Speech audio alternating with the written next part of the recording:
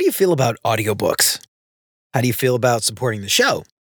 How do you feel about getting a free audiobook and supporting the show all at the same time? Well, you can do it, and I'll show you how. Stick around for the deets.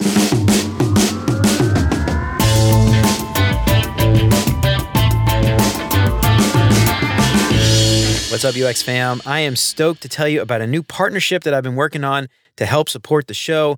I have partnered with Audible.com so that all my curious listeners thirsty for knowledge can get a free audiobook to keep forever. That's right, forever, just by signing up for a free 30-day Audible trial by going over to beyonduxdesign.com/Audible trial.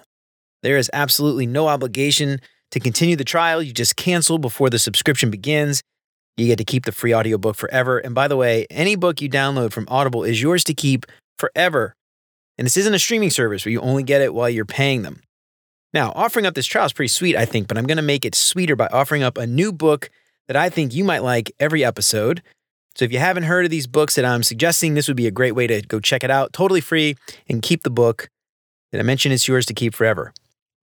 So for my first recommendation, I think everybody that has ever talked to me for a book recommendation has gotten the same answer. Wait for it. Articulating Design Decisions by Tom Griever.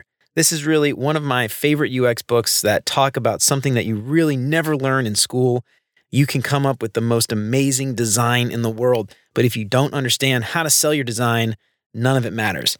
So head on over to beyonduxdesign.com/audible trial, all one word. Sign up for your free trial, pick up Tom's book, or pick any of their 100,000 plus titles for that matter. You do you. So learn some awesome stuff about UX design and help support the show. And for what it's worth, my wife and I have Audible, and I think it's really great. If you decide to keep it, I think it's definitely worth the investment.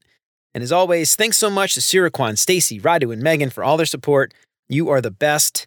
Well, all right, y'all, I think that's it for me for today. Stay tuned next week for another book recommendation and some more great tips from Beyond UX Design. And until next time, remember, you're more than a designer because there's more to UX and design. I'll see you around. Take care, y'all.